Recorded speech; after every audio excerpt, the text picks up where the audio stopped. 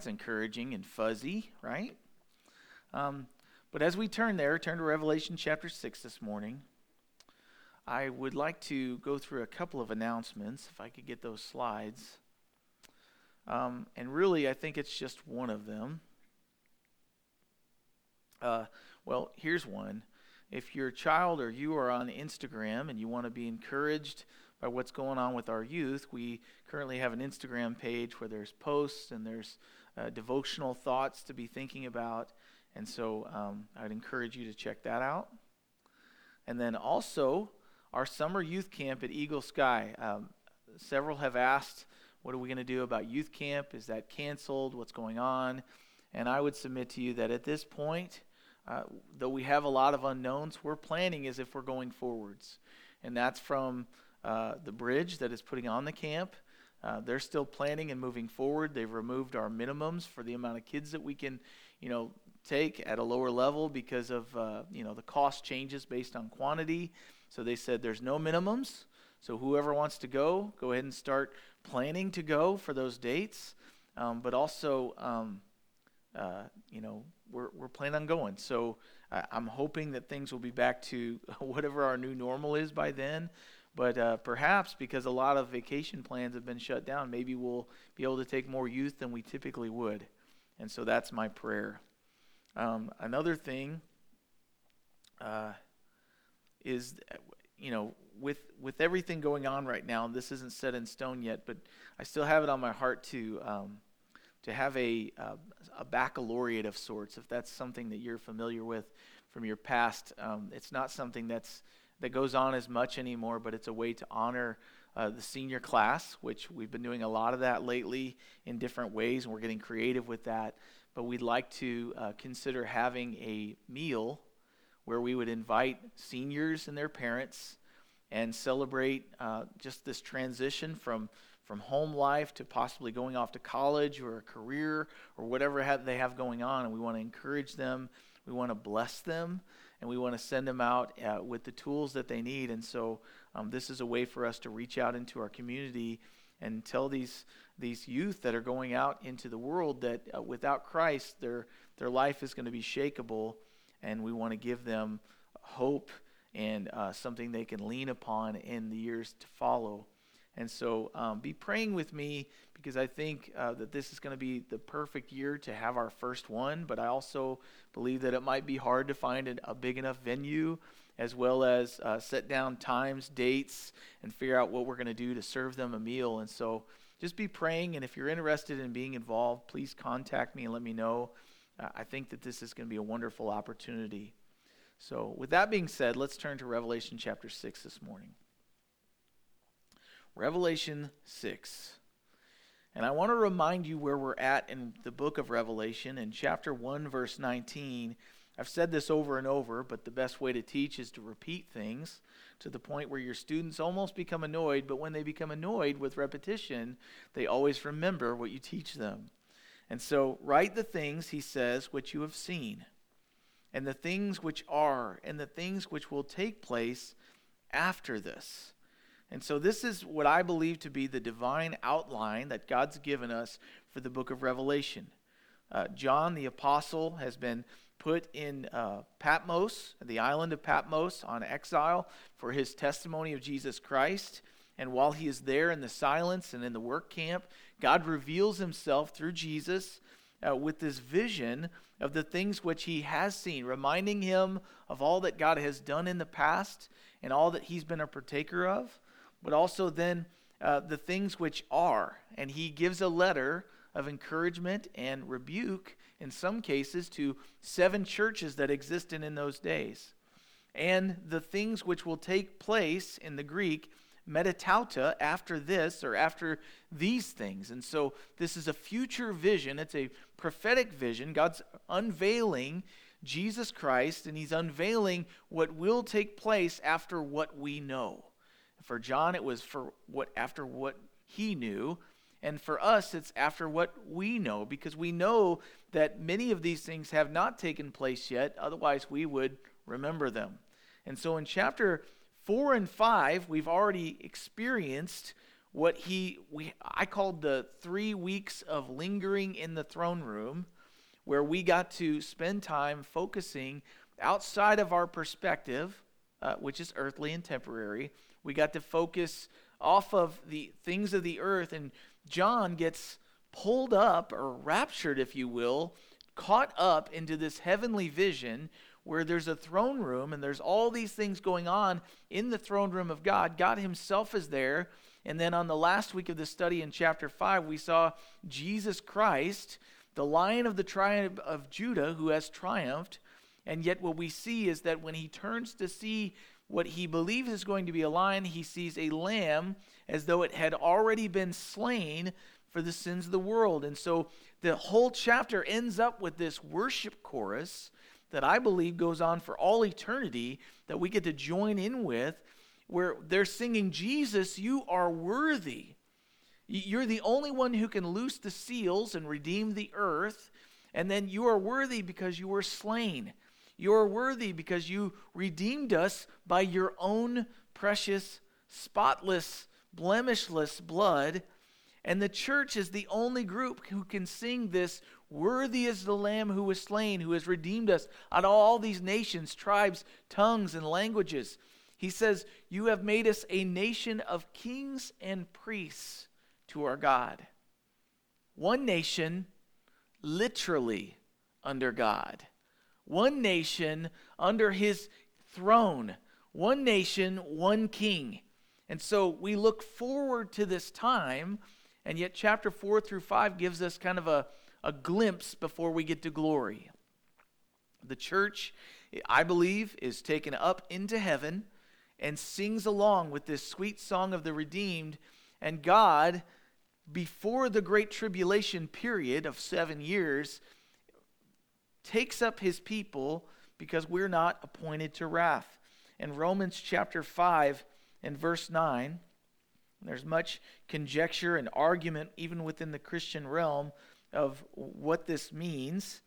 But we believe, at least I believe as a Bible teacher, that the Bible teaches that before the Great Tribulation period, God has planned to take his people up so that when he returns, notice that it says in Scripture, he will return with us.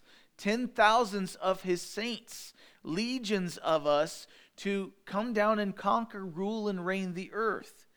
And so if we're going to come back with him, we also need to be taken up to be with him before that. And so in Romans chapter 5, verse 9, Paul writes, much more than, having now been justified by his blood, we shall be saved from wrath through him. We'll be saved from the wrath to come. We'll be taken up away from the wrath. But if you turn also to 1 Thessalonians in chapter 5, verse 9, no less, it also says this. Now, Paul is this writer again, and it says there in verse 9 in chapter 5, God did not appoint us to wrath, but to obtain salvation through our Lord Jesus Christ, who died for us, that whether we wake or sleep, we should live together with him. And then he says to the Thessalonians, therefore comfort each other and strengthen one another, just as you also are doing. Implied is until that time. And so chapter 4 and 5 is for us. The church is taken up into heaven. We're with God. And yet chapter 6 through 19 is this long, laid out, prolonged understanding of what's going to happen on the earth while we have been taken away. God's taking his people out, and what you'll notice is that because the restraint of the Holy Spirit present within us is no longer here, we're not exercising our influence on the earth, all of a sudden hell is unleashed. You want to experience hell on earth? Don't bow down to the sun and wait and see how it all plays out. So the Great Tribulation period starts in chapter 6 and goes through chapter 19 of Revelation, where God releases his wrath upon a God-rejecting earth. Now, I believe he does this for several reasons, but number one, he does it to shake up non-believers. Now, my PowerPoint's messed up there, but first bullet point, he allows hell to be unleashed on the earth, not so that everyone will perish, but in order to shake up non-believers in hopes that in all the stuff they've trusted in being taken away or shaken or moved would actually cause them to cry out to him and repent and receive. But he also allows this hell to be unleashed on earth in order to wake up the nation of Israel who rejected him at his first coming. And then also to make up the kingdom. God's going to break things in order to remake things. He's going to break what we know as earth and life as we know it so that he can remake it and make it what it was supposed to be from the beginning. And so as we begin our reading in chapter 6 of Revelation, we see the seals are going to be opened on the scroll. You'll remember that we spent lots of time talking about the right of redemption, how Jesus is the only one that's worthy and able to open the seals of the scroll. And you would think if he's going to unleash and open the title deed that he would actually open up something that we would want to see. And yet when he opens up these seals, he removes the wax so that this scroll can be opened. He opens up 7 seals that unleash this terror. It says, "Now I saw when the Lamb opened one of the seals, and I heard one of the 4 living creatures saying with a voice like thunder, 'Come and see.'" Now these creatures are one of the 4 living creatures, these beasts that have the 4 different images that represent Christ, but they're the cherubim. And it says, "Come and see." And verse 2 says, "I looked, and behold, a white horse. And he who sat on it had a bow, and a crown was given to him, and he went out conquering and to conquer." Now think about the old spaghetti westerns. How could you tell who was the good guy and who was the bad guy? The clothes that they wore, of course, there was the music in the background. That really changes the way the scene goes, right? If there's this dun, dun, dun, it's not necessarily a good thing. But if there's this, da, da, da, da, this triumphal music and a white horse comes in, that's the good guy. I mean, it's obvious. It's not even subtle. It's almost cheesy. So if you would expect Jesus to come back, he would come riding a white horse, right? Yes, but I do not believe that this is the white horse that Jesus will ride upon. Why? Well, it says here in verse 1 and 2, he's on a white horse. He is a rider with a bow, but it never says that he has arrows. He's got a bow, which is a war instrument, but he has no power to do anything with it. The arrows don't hit anything.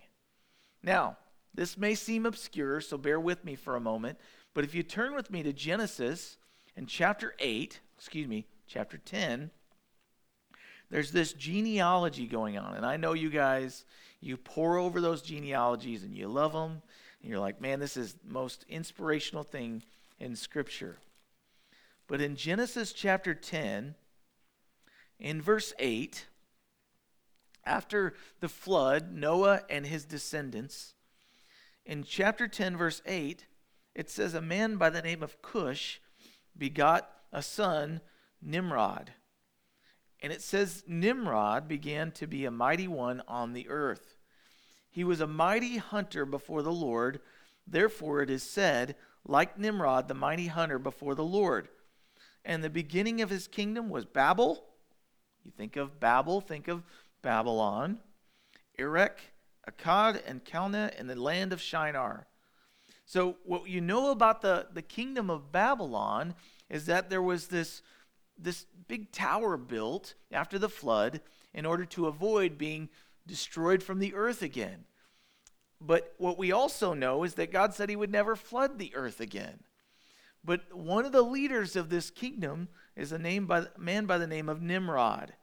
And it says there about him, he was a mighty hunter before the Lord. And you think, what's the big deal? He's a hunter. He's a man's man. But the word before does not mean in front of. It means instead of. He's a mighty man, a mighty leader, a mighty food provider instead of God. So he's a picture of rebellion against God.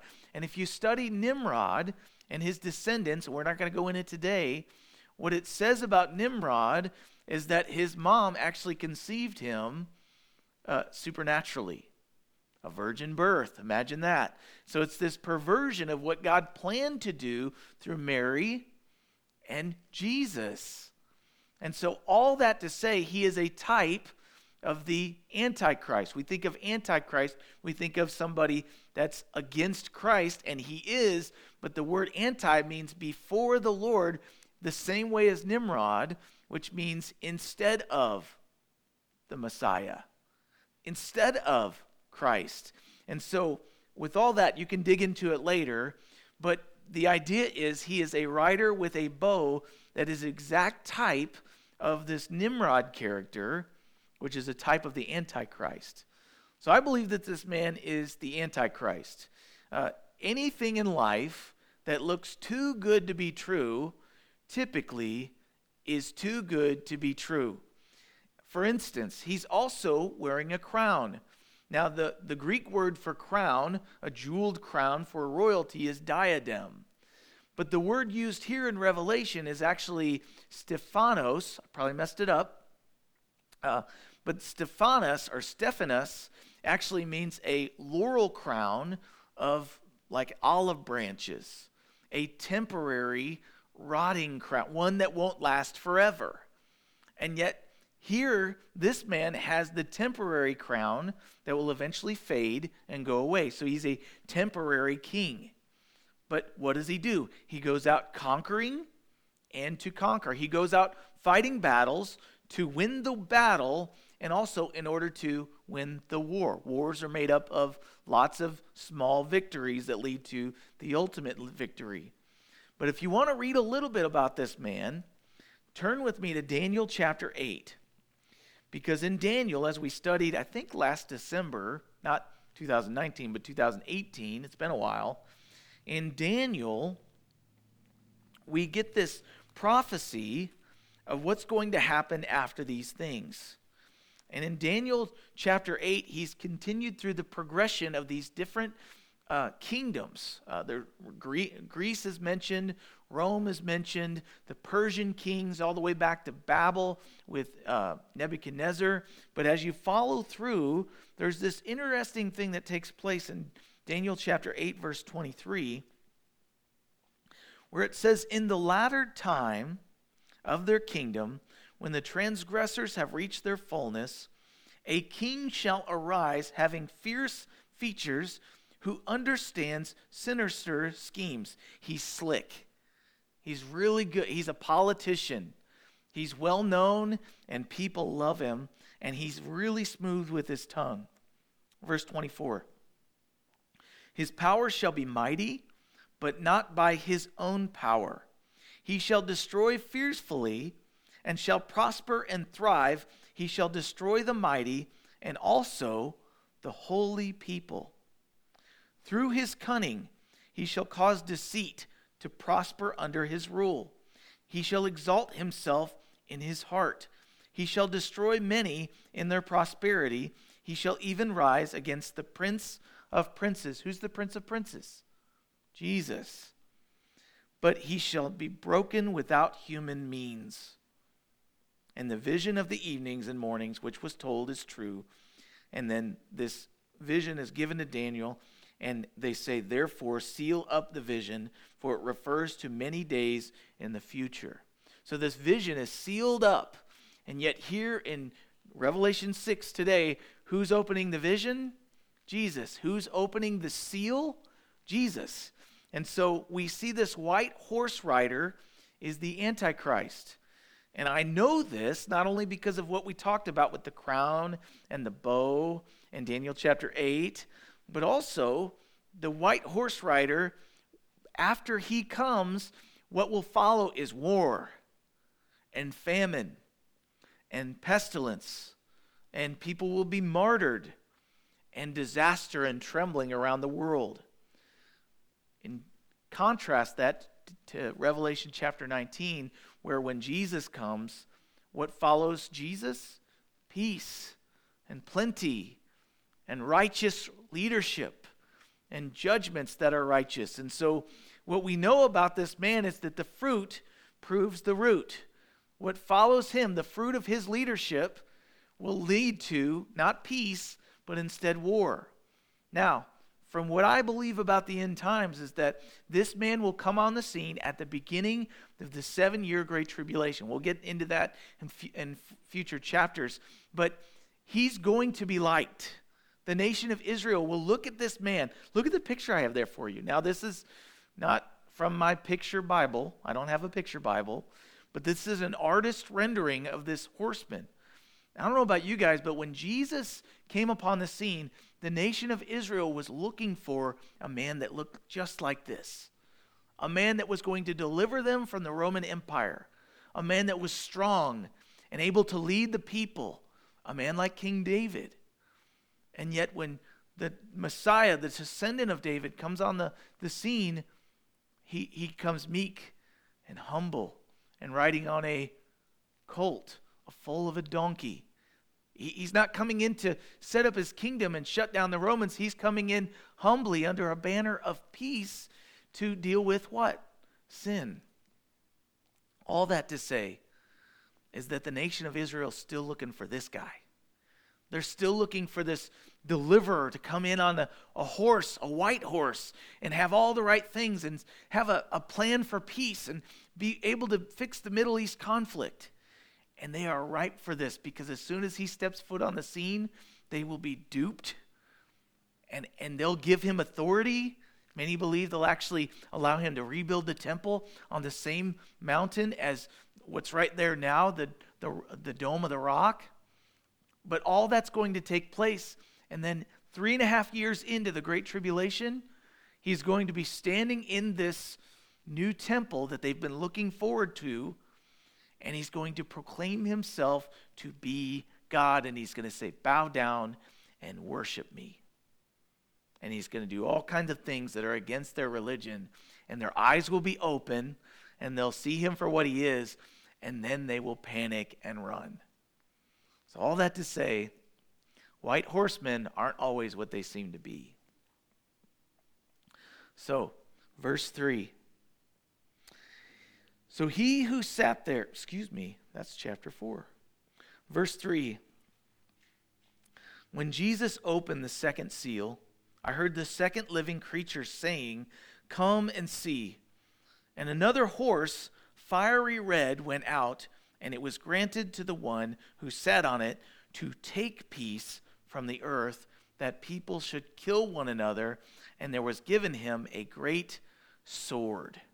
Now, this second horseman comes on the scene, and he is given, he's on a fiery red horse.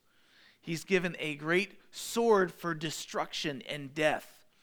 He's given authority to take peace from the earth, that people everywhere should kill each other. This horseman brings war to the earth. And if you know anything about our desire for peace is because we worship peace. Our desire for peace is that we could live a peaceable life. But the whole world is trying to get peace without Jesus, and that's not going to lead to peace. It's going to lead to what we've been reading in the book of Judges recently, which is every man does what is right in his own eyes, and there's no king in the world who brings us all together. So this judgment on the world brings war. And with war comes lots of death. There comes unrest. And what war usually leads to is famine. So in verse 5, he continues on by saying, when he opened the third seal, I heard the third living creature say, "Come and see." So I looked, and behold, there was a black horse. And he who sat on it had a pair of scales in his hand. And I heard a voice in the midst of the 4 living creatures saying, "A quart of wheat for a denarius, and 3 quarts of barley for a denarius, and do not harm the oil and the wine." And so the second rider, the second horse, comes in and brings war on the earth. And when this happens, not only is there death and there unrest among the nations, but there's also famine. Now, many of us, And many people don't get involved politically until there's some sort of unrest in their lives with war, and then there's famine. We trust in having food on our tables, that it's just a known. But nations all over the world have been without food for a long time, or a scarcity of it. But in this time, it will not only be a war going on, it will be world war all around the globe. And it will not only be famine, it will be world famine. And I've been putting on each one of these slides a reference to Matthew chapter 24, where Jesus tells his disciples what it will look like at the end of the age.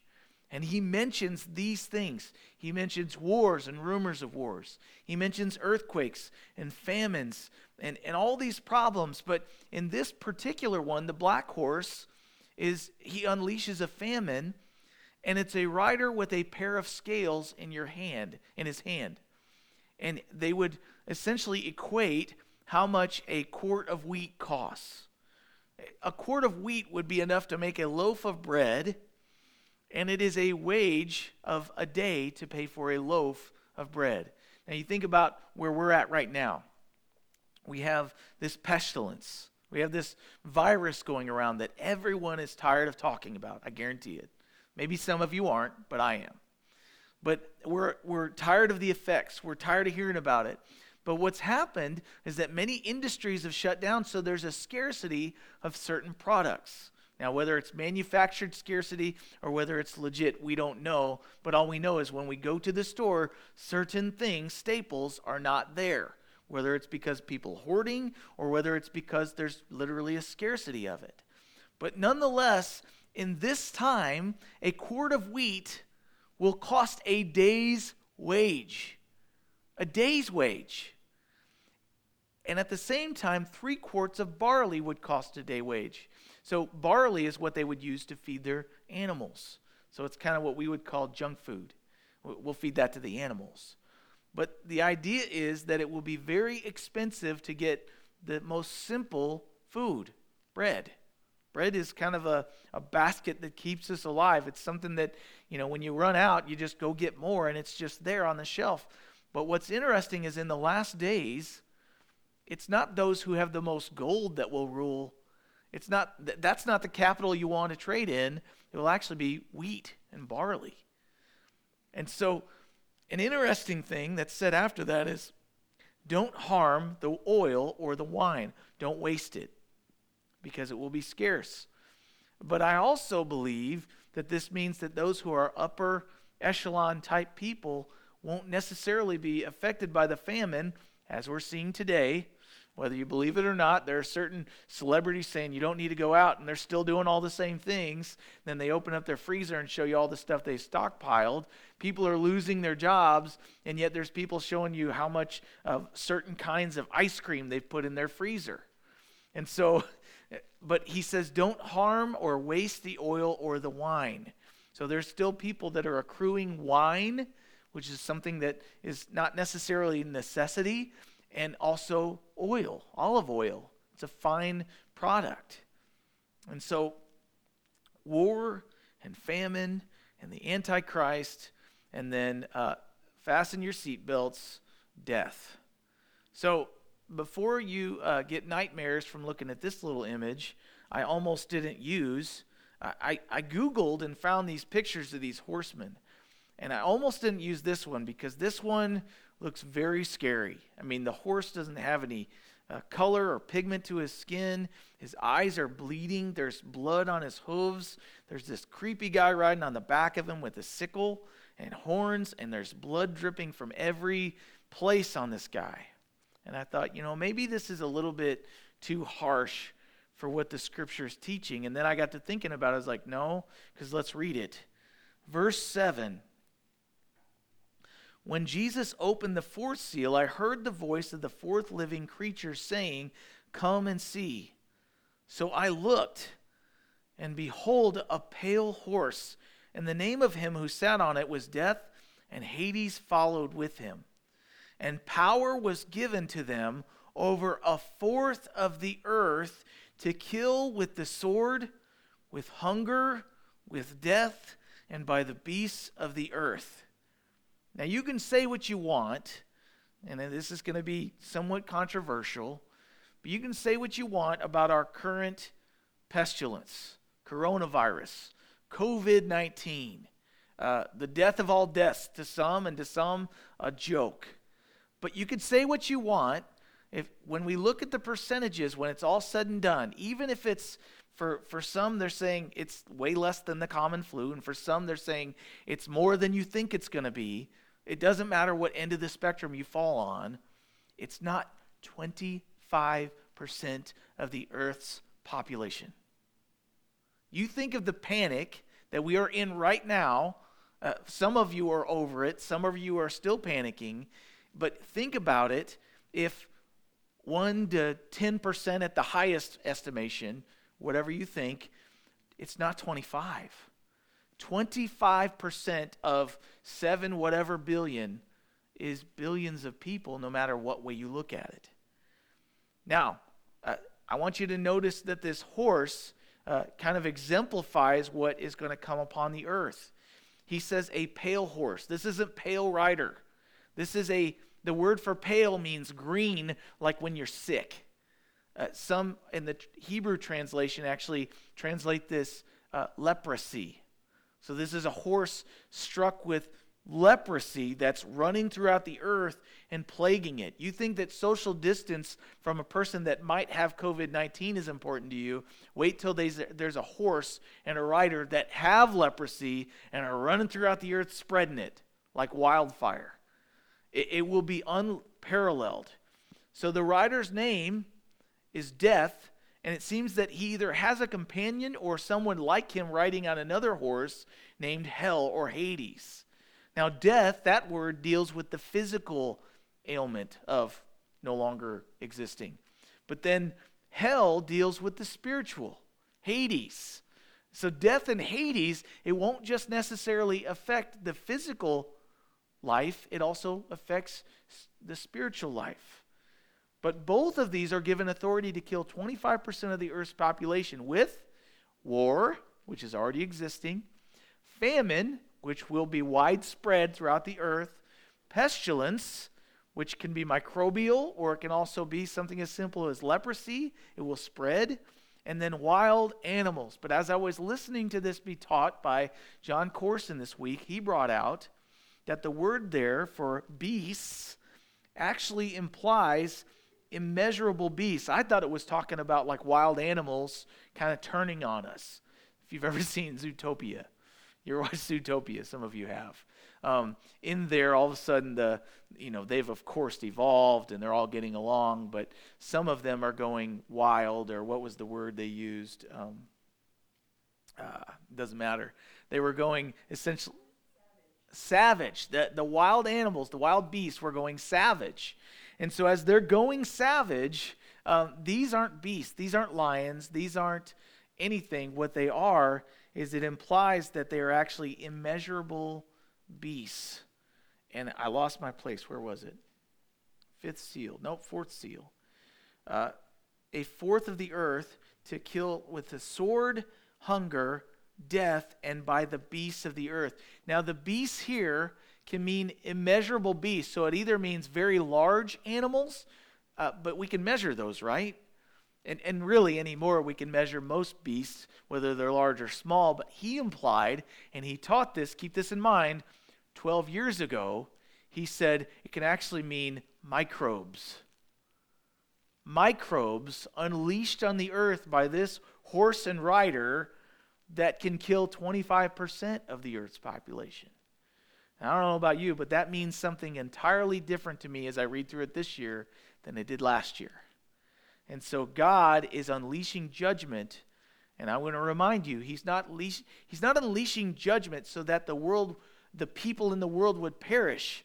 He's not willing that any should perish, but He's willing that whosoever will may come to Him and instead receive everlasting life instead of perishing. And even in the Great Tribulation period, I would submit to you, there's an opportunity to receive this gift. And so in verse 9, he continues on. He opens the fifth seal, And I saw under the altar the souls of those who had been slain for the word of God and for the testimony which they held. And they cried with a loud voice, saying, How long, O Lord, holy and true, until you judge and avenge our blood on those who dwell on the earth? Stop there. Think about this. Jesus has just been slain. Go back with me to early AD. Jesus is on the earth. He's being put on the cross, and what does he cry out about his enemies? Forgive them, Father, they don't know what they're doing. Now fast forward to the first martyr in the book of Acts. Stephen is being stoned, and as he's being stoned, he cries out to his captors, to his murderers. They are his enemies, and he cries out, Lord, Father, forgive them. They don't know what they are doing. And that is supposed to be, Jesus commands us to what? Love our enemies. By the way, still in place right now. But in this dispensation, in the Great Tribulation, during the 7-year time, the martyrs, those who have been slain for their faith and their testimony of Jesus, they are at the base. They're under the altar. By the way, the altar is inside the Holy of Holies when described in the temple. You can't get any closer to God than being at the altar itself. That's where he does business. That's where he communes with the high priest. And yet we've been brought in because of our high priest. And in Exodus chapter 29, in order to set the altar apart for use for sacrifices, they would actually take the blood of a bull and they would put it on the horns of the altar. I have a picture there for you. And whatever's left from the blood that was spilled from that heifer or that innocent animal, they would dump it on the side of the altar. Pretty messy. But the blood that was left, that was poured at the base of the altar, is a type of these martyrs. These martyrs have been an offering given up before the Lord. And for all eternity, it seems, they are the closest to Jesus in the temple. They are there. They're experiencing closeness with God.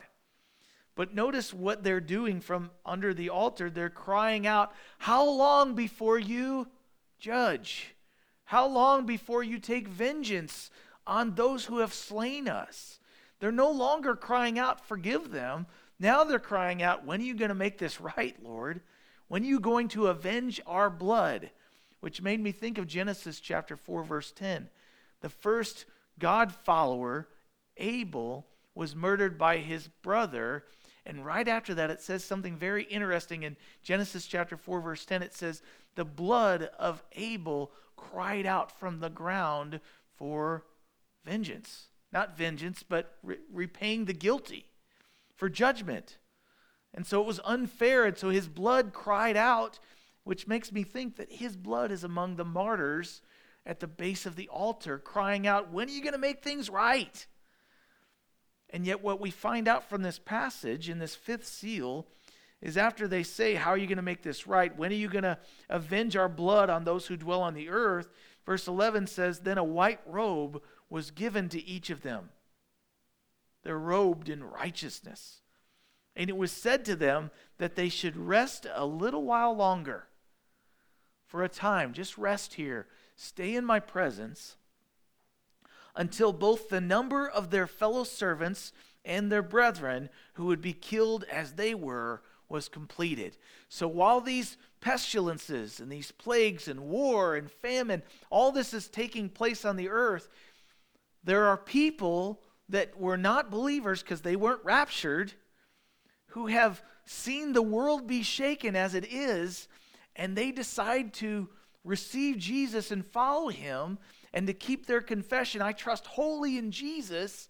And yet, if you're waiting to the tribulation period to make your profession of faith, you will die for that in the tribulation. It's not if, you will. You will be a living and dying testimony before the unbelieving world that you really trust in Jesus. It will cost you your life. And so he says to them, while all this is going on, there will be another seal unleashed, and that means that the martyrs will continue to pour into the base of the altar until God stops it. There will be converts to Christ during the Great Tribulation, but they will die for their faith in Jesus. But they're told to wait and to rest until all their fellow martyrs join them, their brothers in Christ. And we'll get to this a little bit later, but those in the tribulation who refuse to take the mark of the beast will be martyred. Now, if you don't think that that's ever going to be a thing, we live in a day and age where all of a sudden it's becoming so real. And it has in generations past, but right now Bill Gates has done this research, and the ADA has actually said, okay, you can do this. They've approved it. This little chip that they can inject into you where they can track your location, and they're pushing to actually track your location to see who you've been in contact with, so that if you've not had a vaccine, you'll be registered and you will get in trouble, and they'll be able to tell who you might have infected. And many believe that it's also going to lead to the time where this little thing is how you will buy, sell, and trade. Think about how people do Apple Pay and stuff with their phones. It will then be injected into your hand or whatever. So many believe that this is leading to the mark of the beast. I don't know. I'm not going to say that it will for sure. But that being said, in the tribulation, those who refuse to take that mark will be martyred for it. They'll kill you. This is all wonderful news, right? Sunday morning, nice sunshine outside. You're like, I would have rather stayed in bed. But remember, this is what's going on the earth. Believers will not be a part of this kind of terror. We're not appointed to wrath. But then in verse 12, he goes on to say, I looked, and when he opened the sixth seal, behold, there was a great earthquake, and the sun became black as sackcloth of hair, and of the moon became like blood, and the stars of heaven fell to the earth as a fig tree drops its late figs when it is shaken by a mighty wind. Then the sky receded as a scroll when it is rolled up, and every mountain and island was moved out of its place. And the kings of the earth, now let's stop there. So everything's being shaken that we know. Peace being taken. Food not guaranteed. Terror on the earth, famines and plagues. And then the earth itself starts to shake and quake. The sun, that's a consistent. It means a new day. All of a sudden, black. The moon turns to red. The stars start falling from the sky. The sky rolls up like a scroll. It means to split. The mountains and the islands are moved. Think about what we know about earthquakes and the plates of the earth. When I was going to school, it's called plate tectonics. And all of a sudden, these plates would rub together and cause these local earthquakes, and sometimes bigger. And yet what happens is when those earthquakes take place, mountains are formed, and islands, and reefs, and valleys. And yet, as this takes place, everything's being shaken. Turn with me to Colossians chapter 1 and verse 16.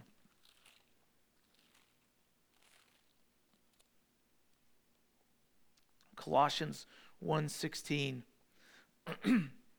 says of Jesus, by Jesus all things were created that are in heaven and that are on earth, visible and invisible, whether thrones or dominions or principalities or powers. All things were created through him, and all things were created for him. And he is before all things, and in him all things consist. So when Jesus holds all things together, all things are held together by his power. When he decides to let go, this is what it will look like. Creation as we know it will begin to unwind, if you will. It will begin to fall apart. And so, as this takes place, again, the parallel passage is Matthew chapter 24, verse 29. As this takes place and all these things are happening, there will be people on the earth that for the first time in their life start to contemplate eternity. Because you don't contemplate eternity many times unless what's going on right now, the temporary, starts to fail. You don't start looking for a lifeboat until the ship you're on starts to sink. And what's interesting is as this is happening, in Revelation chapter 6, in verse 15, it says this, and it's going to list out every strata of society. He says, the kings of the earth, the great men, the rich men, the commanders, the mighty men, the slaves, free men, every person, no matter how much money they have or don't have, every person, no matter how much authority or popularity they have or don't have, every person, whether they're able to be controlling over their lives or not, here's what they do. They hid themselves in caves and in the rocks of the mountains. And they say to the mountains and rocks, fall on us and hide us from the face of him who sits on the throne and from the wrath of the Lamb. For the great day of his wrath has come, and who is able to stand? Everyone hides from God the Father and the wrath of the Lamb. They know who's in charge of everything falling apart. Something about what's going on helps them understand that everything's unraveling because the one creator, right now everybody says everything's God, everybody's got their own way. But when this takes place, their eyes will be opened and they will cry out. Many will cry out and say, save me from this. But notice, these people, no matter how bad it gets, they recognize that it's the Creator getting ready to crush everything. And instead of crying out to the rock of Jesus Christ, the chief cornerstone, they cry out to the rocks on the ground and say, crush me, hide me. They're going to hide under rocks. Now think about the organisms that live on our world right now. What hides under rocks? Snakes? Animals, like the little scurrying, like rats and centipedes. I was picking rocks the other day. I found the biggest worms. Worms and rocks and snakes, they all hide underneath rocks. And yet Jesus has offered us this great salvation where we can hide under him. We can be saved from the wrath to come. But Matthew chapter 24, verse 22, talking about this very scenario unfolding that we're reading today, said, unless those days were shortened, no flesh would be saved. But for the sake of those who respond to the gospel of the glory of his grace, the elect, those days would be shortened. So, as we go to my last slide here, I think second to last.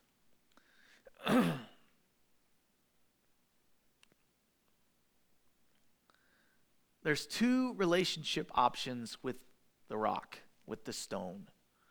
And in Luke chapter 20, verse 17 through 18, they describe Jesus as the chief cornerstone. And Jesus said, whosoever shall fall upon the cornerstone shall be broken. But upon whomsoever that stone shall fall, it will grind him to powder.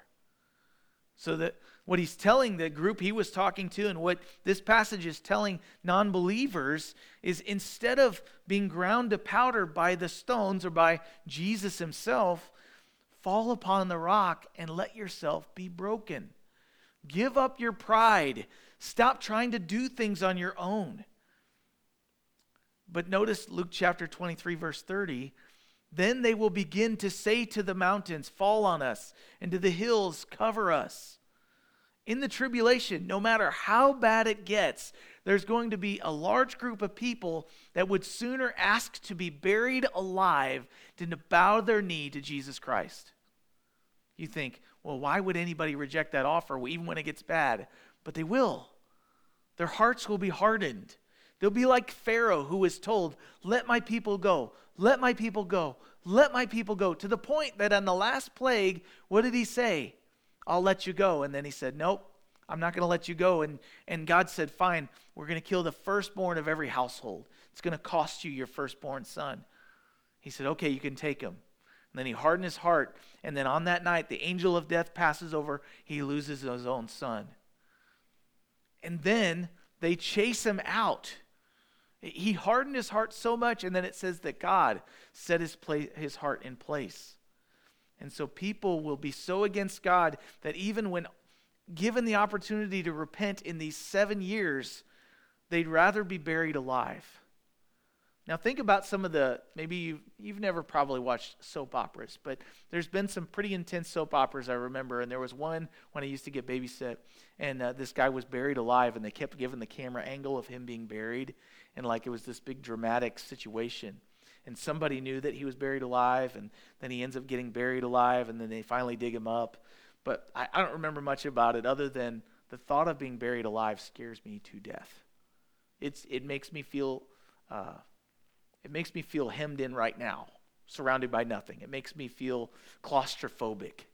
And yet, rather than bowing the knee to Jesus, they will cry out, "Rocks, just crush me. I'd rather be crushed than bow the knee." And so I have there for you a picture of a rock that fell on a highway, and there's a sign next to it, ironically, that says "Falling Rocks." Watch out for falling rocks.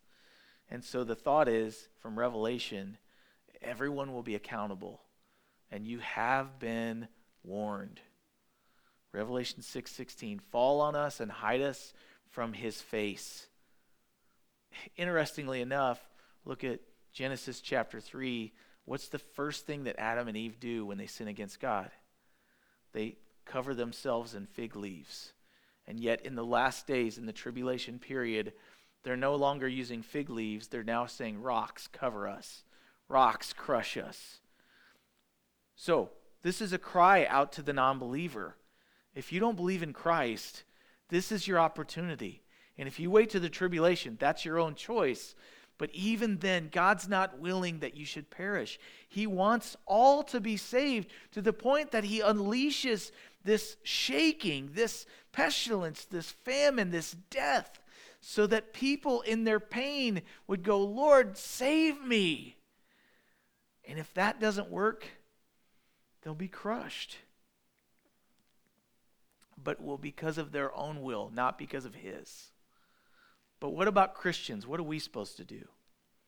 Well, I was reading this morning with Kelly, and I wanted to close with this thought. Turn with me to Hebrews chapter 12, verse 27.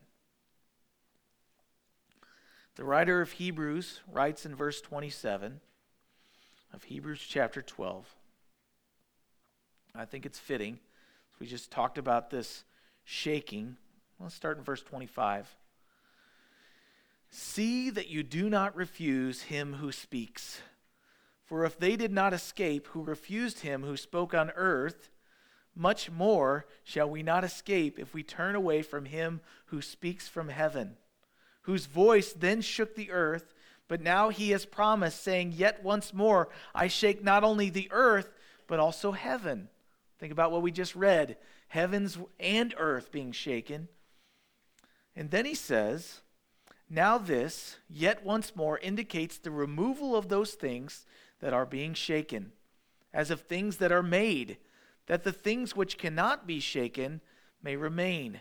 Therefore, since we, this is for the believer, therefore, since we are receiving a kingdom which cannot be shaken, let us have grace by which we may serve God acceptably with reverence and with godly fear. For our God is a consuming fire. I don't know about anything else that you got away from today's reading, but you should see that God consumes like a fire.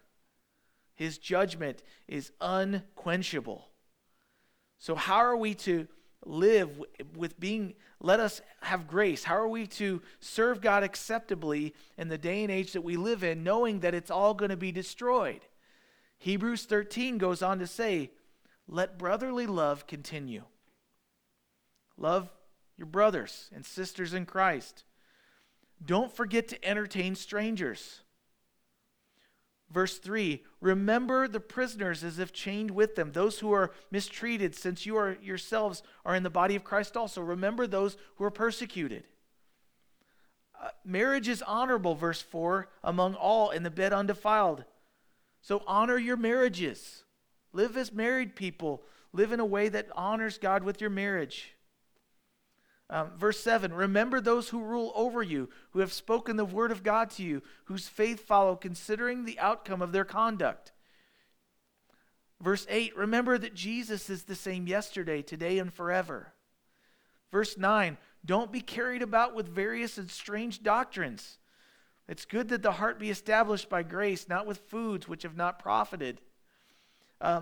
Verse 10, remember that we have an altar from which those who serve the tabernacle have no right to eat. For the bodies of animals whose blood is brought into the sanctuary by the high priest. He's saying, make sure to remember that the sacrifice that we've been saved with is not a perishable sacrifice. It's much more precious than silver and gold. And then Jesus also, that he might sanctify the people with his own blood, suffered. Remember that if you suffer as a Christian, it's for sanctification. Let us go forth.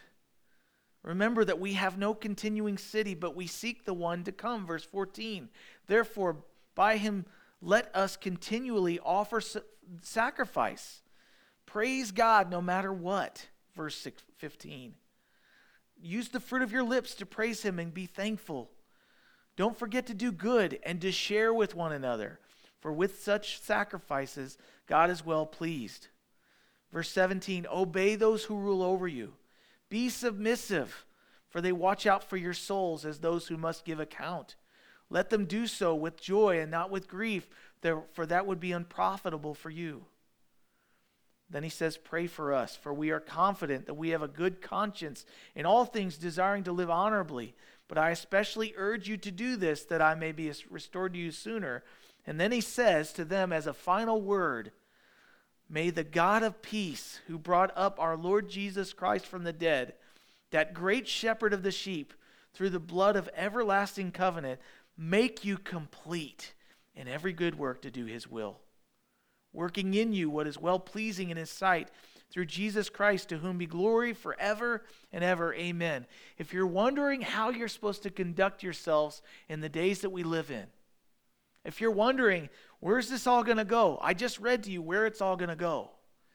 But if you're wondering, how am I supposed to live in light of this? Recognize that God, the God of peace, brought Jesus back from the dead. But also recognize that our great shepherd is going to make you complete if you let him in every good work. Do his will right now. Spend your time. Buy it back, redeem it, and do what he has for you to do. If you don't know what that is, ask him and do it. Be a blessing. Share with one another. Remember those who are of your family, the household of God. Pray for one another. Love one another. Love the Lord your God with all your heart, soul, mind, and strength, and love your neighbor like you love yourself. Because if you live as members of God's kingdom now, so that the kingdom, when we're gone, when the kingdom leaves, when we're pulled up to heaven, the people that are left on earth will remember the glimpses of God's kingdom that they saw in you. So that even if they don't believe by your testimony right now, when it's all done, they'll be able to remember back and go, wow, that person disappeared and they were always talking about Jesus. Maybe I should start living like them. Maybe I should give my life to that same king. Maybe there's still hope for me. And we can leave that note for them, essentially, of our life. So, Father, we are part of a kingdom that cannot be shaken. Help us to live like it now. We love you, Lord. And, I just confess that your wrath, your strange work, is something that I don't quite understand, but I know that you use it for good purposes so that we'll see you. You discipline us as your children. But Father, for the unbelieving world, they have no discipline because they're not your children. They don't have their eyes open. They're blind to sin and shame and guilt. They experience all of it, but they don't know what to do with it. Help us to be about your business. Help us to share the gospel with them. Help us to share our living hope with our neighbors until we depart. And then may our testimony echo in their ears. May the message of hope, may the message of salvation ring as we leave. But Father, in the meantime, help us to be faithful in the life that you've given us. Help us to share, to serve, to be like Jesus was and is. And we just promise we love you, Lord, and we give you the glory. We ask, Lord, that you would, who began a faithful work in us, would be faithful to complete it until the day of Christ Jesus' return. So, Lord, thank you for this group. Thank you for the opportunity to do this through the internets. Lord, please hear our prayers and hear our praises. Help us to be a thankful people in the time that we live in. And, oh, Lord, please bring us back together. No doubt we can have church in the deer woods. We can have church in our living rooms in our pajama pants. But I look forward to us being together again so that we can just share of your goodness and recount the stories and hear each other's voices and be built up and encouraged in that way. So, Lord, until then, thank you. In Jesus' name, amen.